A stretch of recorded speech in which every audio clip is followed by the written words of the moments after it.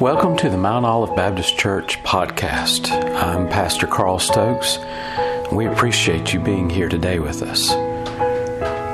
Our desire is to preach the Word of God effectively and clearly so that you can understand God's desire for you in your life. We are still in the midst of the book of Revelation, and if you'll turn there with me to the book of Revelation, and we are in the midst of the return of Jesus Christ, chapter 21, and or chapter 19, 19, and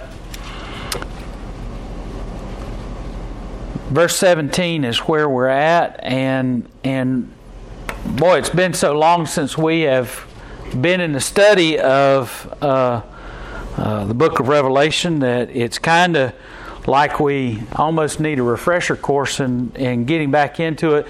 When we left off, kind of like those, if you remember those old serials, we last saw our hero, the train was running towards Miss Pretty or whatever. When we last left off in our study of the book of Revelation, we saw that Jesus was on his way to return, and this was Christ's triumphal return, and more so than when he was in the flesh here and entering into Jerusalem. This is Christ's return as prophesied in Psalms chapter 2 and Isaiah 66 and Joel 3 and Ezra 39. This is the great triumphal return that all the Israelites anticipated or expected the first time that that the Messiah was to come. They just had things kind of mixed up and kind of messed up. And so we see in verse 17 it says, "And I saw an angel standing in the sun, and he cried with a loud voice, saying to all the fowls that fly in the midst of heaven, Come and gather yourselves together unto the supper of the great God, that ye may eat the flesh of kings, and the flesh of captains, and the flesh of mighty men, and the flesh of horses, and of them that sit on them, and the flesh of all men, both free and bond, both small and great. And I saw the beast and the king of the earth, and their armies gathered together to make war against him that sat on the horse, and against his army. And the beast was taken, and with him the false prophet that wrought miracles before him, and in which he deceived them that had received the mark of the beast, and them that worshipped his image. These both were cast alive into the lake of fire, burning with brimstone. And the remnant were slain with the sword of him that sat upon the horse, which sword proceeded out of his mouth, and all the fowls were filled with their flesh." And so what we see is that Christ is returning. He's on this great white stallion, and he's returning with the armies of heaven. And as we talked about the last time, this great assembly of the armies of heaven, they're not there to wage war up against the forces of the world. If you'll recall, the beast and the false prophet, the Antichrist, and all those who are on this earth trying to take rule and reign of the earth, they are assembling a great army to fight against Christ that is returning. And Christ returns, and he's got this great army following him. And as we talked about before, this is a symbol of the bridegroom coming with the bride, and is coming to present the bride, and then to take the bride with him to heaven for the great feast. And this is the great presentation of the bridegroom. And the bridegroom is coming to exert his power and authority and his will over all the earth.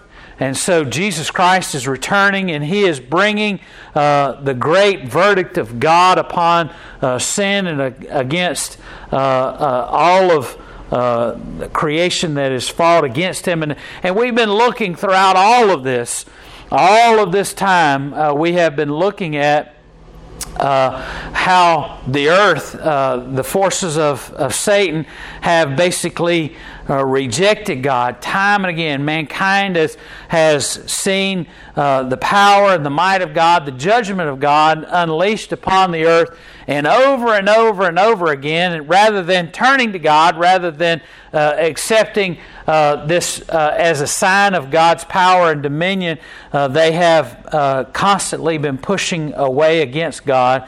And we don't have time tonight to really look at all of this. And I mentioned here a moment ago, if you want to jot these down, these references, the prophecy of Christ's return that is seen here in Revelation is found in Psalms chapter 2, Isaiah 66 verse 15 and following, Joel chapter 3 verse 12, and Ezra 39 verse 1, and then in verse 17. And God brings about His verdict, and we see it also in the New Testament.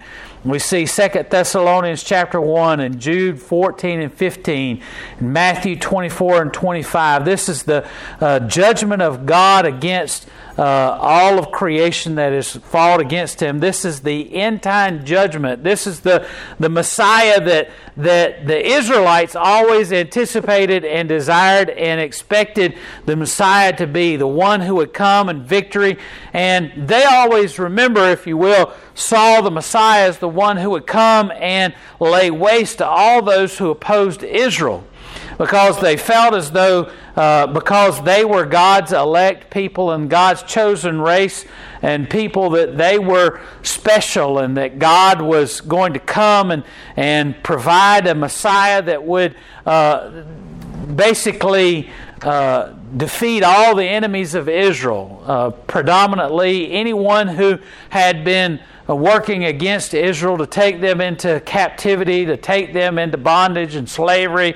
Basically anyone that was around Israel that gave them problems, they wanted defeated, and they always saw as the great Satan. And that changed from time to time. Throughout a lot of the early history of Israel, it was the Babylonians, and then it was the Philistines and the Syrians. And you recall that in the book of Judges and 1 Samuel, you see the series of judges that did bring judgment upon those who opposed Israel, and they saw these judges as a form of Messiah. And if you have to remember that the word that's translated as Messiah in the New Testament is basically similar to, or almost the same word as God's anointed is used in the Old Testament, which was used many times for a king. And remember, at the time of the judges, there was no king. There was God's anointed that was anointed of God to be a judge in order to bring peace and harmony to the land that was going to destroy all of those that opposed. And so they had that kind of similar image of the judge from the judges period in the time right before God allowed them to have a king. And then King Saul was not really that kind of judge. He was initially, and brought some temporary victory against the Philistines. And then we see quickly as his heart turned away from God, that God placed the mantle upon David, and David took up that mantle and began to destroy all the enemies of Israel around. And they saw the Messiah as the descendant of David, because David did a lot of the things that they saw the Messiah doing in the history of Israel, of coming once again to Israel and making Israel a dominant nation. They wanted to return to a time like under King Solomon, that they had such victory over all their enemies that they all were subservient and paying tribute, and the golden age of Israel under Solomon. They expected the Messiah to be the same. And of course Jesus came not in that form, not in that aspect. He came instead as the suffering servant. He came as the Lamb of God to be slain, and to be slaughtered for the forgiveness of their sins. And so we see such a different reality of what the Messiah was. And so now as Jesus returns, He's coming in the way in which they expected Him to come at the first time.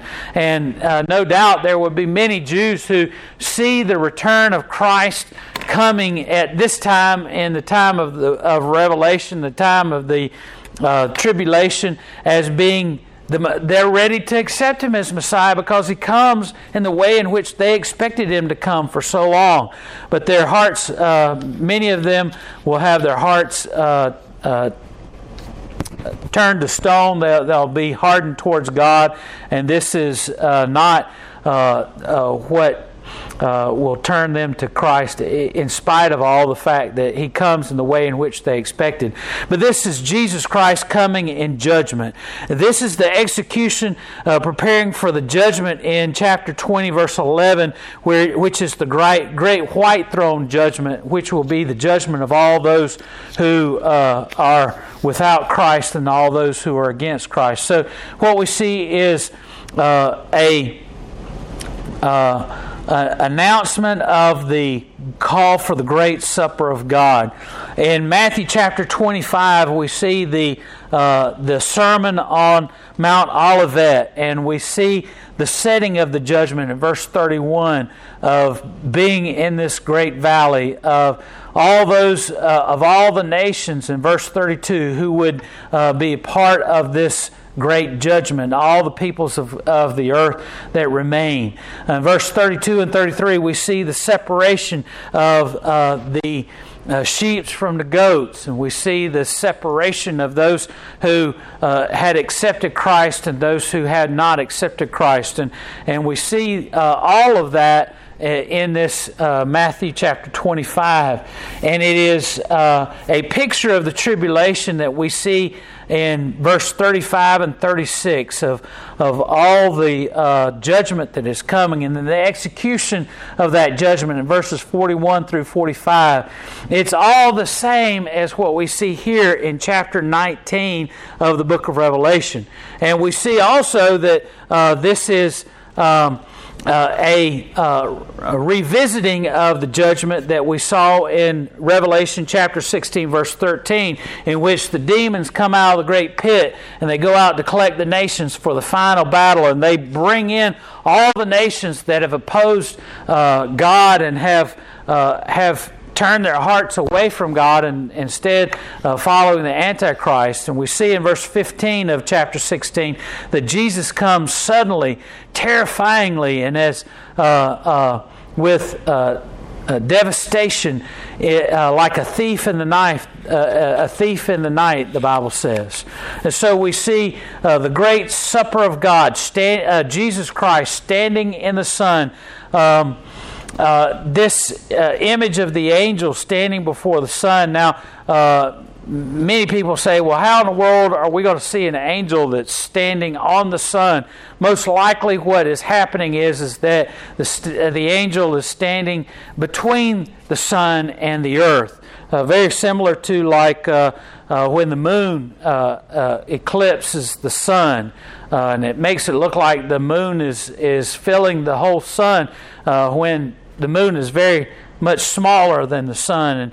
And so we see an angel that's most likely standing in front of the sun, blocking the light like an eclipse. And the angel cries out, and when we see the angel crying out here, this is just one of many times in which an angel of God cries out in the book of Revelation.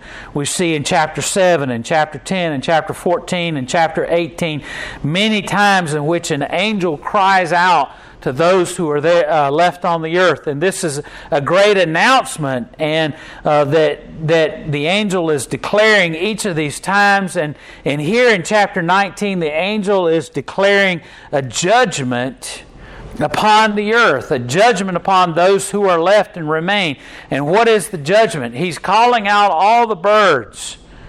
And this perplexes a lot of people until some study is done about this kind of thing. But what the angel is doing is he's calling all the birds of the earth that remain to come into this one location, because there is about to be a great many of soldiers that are about to be destroyed and killed, that they are to pluck. And it says here in Revelation that kings and princes and captains and generals, and so what we have here is that no one is spared. Everyone that is coming up against the forces of Jesus Christ is to be seen as food for these birds. And people naturally, in studying this, have wondered, well, how in the world is this possible?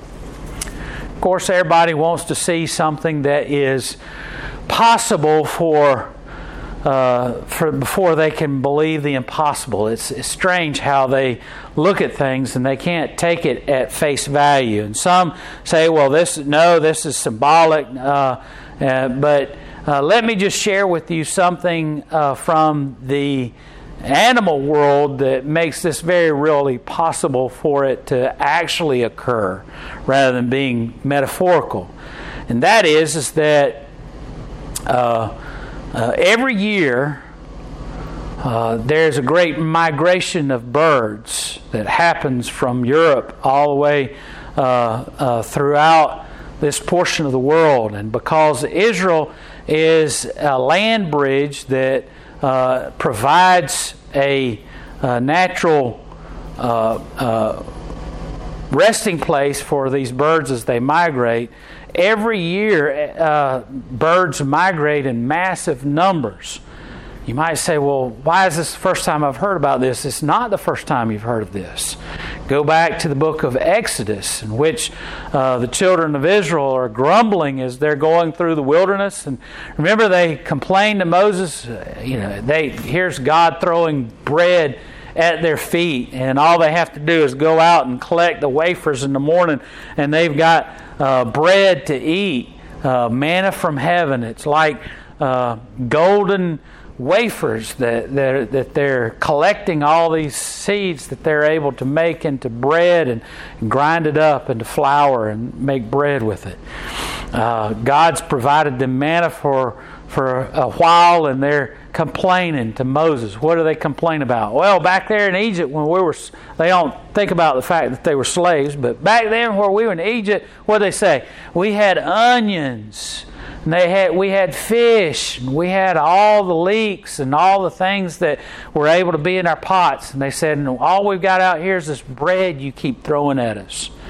And so what does God do? God gets upset with them, and He says, okay, you're going to have so much meat that you're going to throw it up, basically is what He says. And so God creates a situation in which all these birds come flying in, and there's so many birds, remember, that they can go out there and collect all these birds and kill them and eat them. And while they're just gorging on these birds, the meat of the birds, God says His anger is kindled against them because they're ungrateful in spite of the fact that they're gorging themselves on the birds. Well, this is a part of that migration. This is the reason why God was able to direct all these birds there for them to capture and to be able to eat, was because of this natural migration of birds that happens.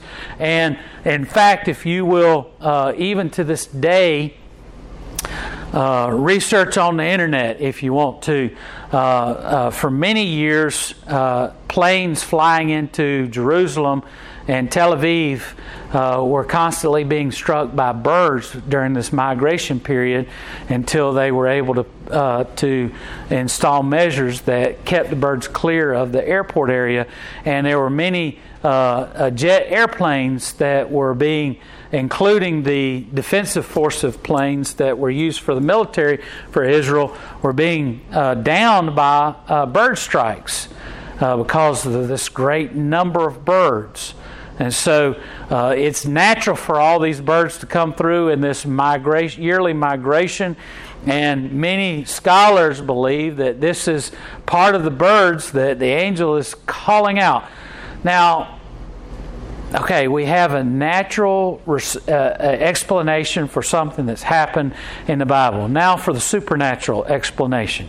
Okay, if God is able to cause a star to fall from heaven and kill a fourth of all the inhabitants of the oceans, He's able to cause all these disasters to come as part of the plagues of the outpouring of the trumpets and the bowl judgments and all those things.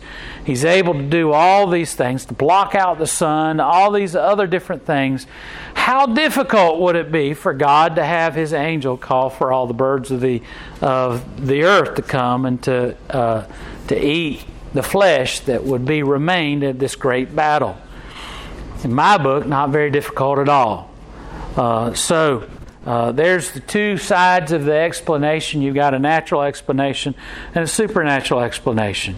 But the result is that there's going to be such a great massacre that the angel is calling for all the birds to come from all the nations, all the vultures, all the different birds of the that eat dead flesh to come. And it says in the Bible that afterwards it takes 7 months for them to bury all the bones of the dead. By the way, this calling of birds is not new. Jesus does this in Matthew 24, verses 27 through 28. We see it in Luke chapter 17, talking about judgment that's coming. So this is not something new, but it was something that was part of the judgment proclamation throughout the history of Israel. So let's look at verse 18. It says in verse 18, after the calling out of the birds, it says that ye eat the flesh of kings and the flesh of captains and the flesh of mighty men and the flesh of them that sit on the horses. And these are not my glasses. So, and of them that sit on the horses, and of them that sit on them, and the flesh of all men, both free and bond, both small and great. And so what we see is that everyone will be included in the destruction. Zephaniah describes a day of destruction in which there's darkness and gloom and a thick cloud. As blood pours out like dust on their flesh, like the dung. Neither silver or gold will be able to deliver them. Meaning, no amount of great wealth would be able to prevent this great judgment. And so we see this great outpouring of the judgment, not just on the foot soldier, not just on the common man, but upon everyone, no matter what their station in life, no matter who they are. And then we see the conquest accomplished. The beast and the Antichrist that has been introduced back in chapter 11 and chapter 13. The world rulers, kings, the 10 kings over the regions that we saw in chapter 17, all of them will be thrown into the lake of fire. Initially, though, the beast and the false prophet are captured, and then in Revelation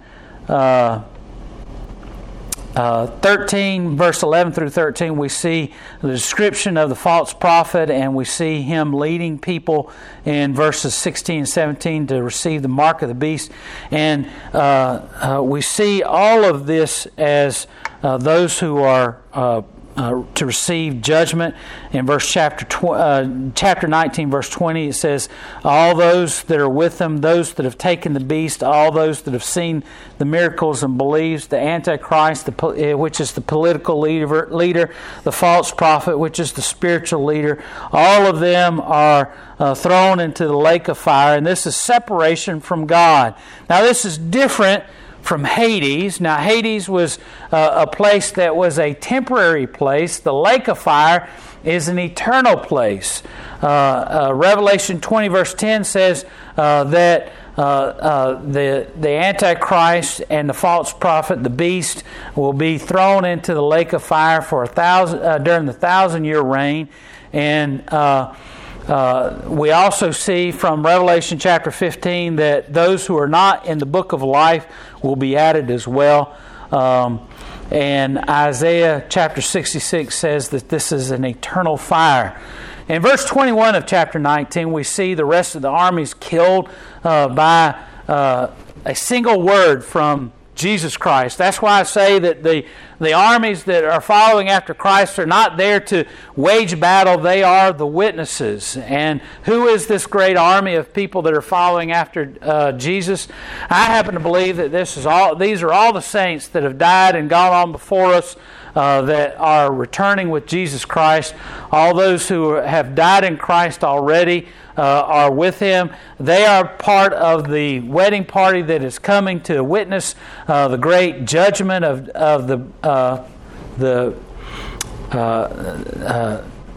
Jesus Christ, the bridegroom, upon the sinners of the earth, upon those who are rejecting Christ. Zechariah chapter 14 verse 3 says that people will flee, and it says here that we have a great change in the topography of the world, in that the mountains will be leveled, the valleys will be raised.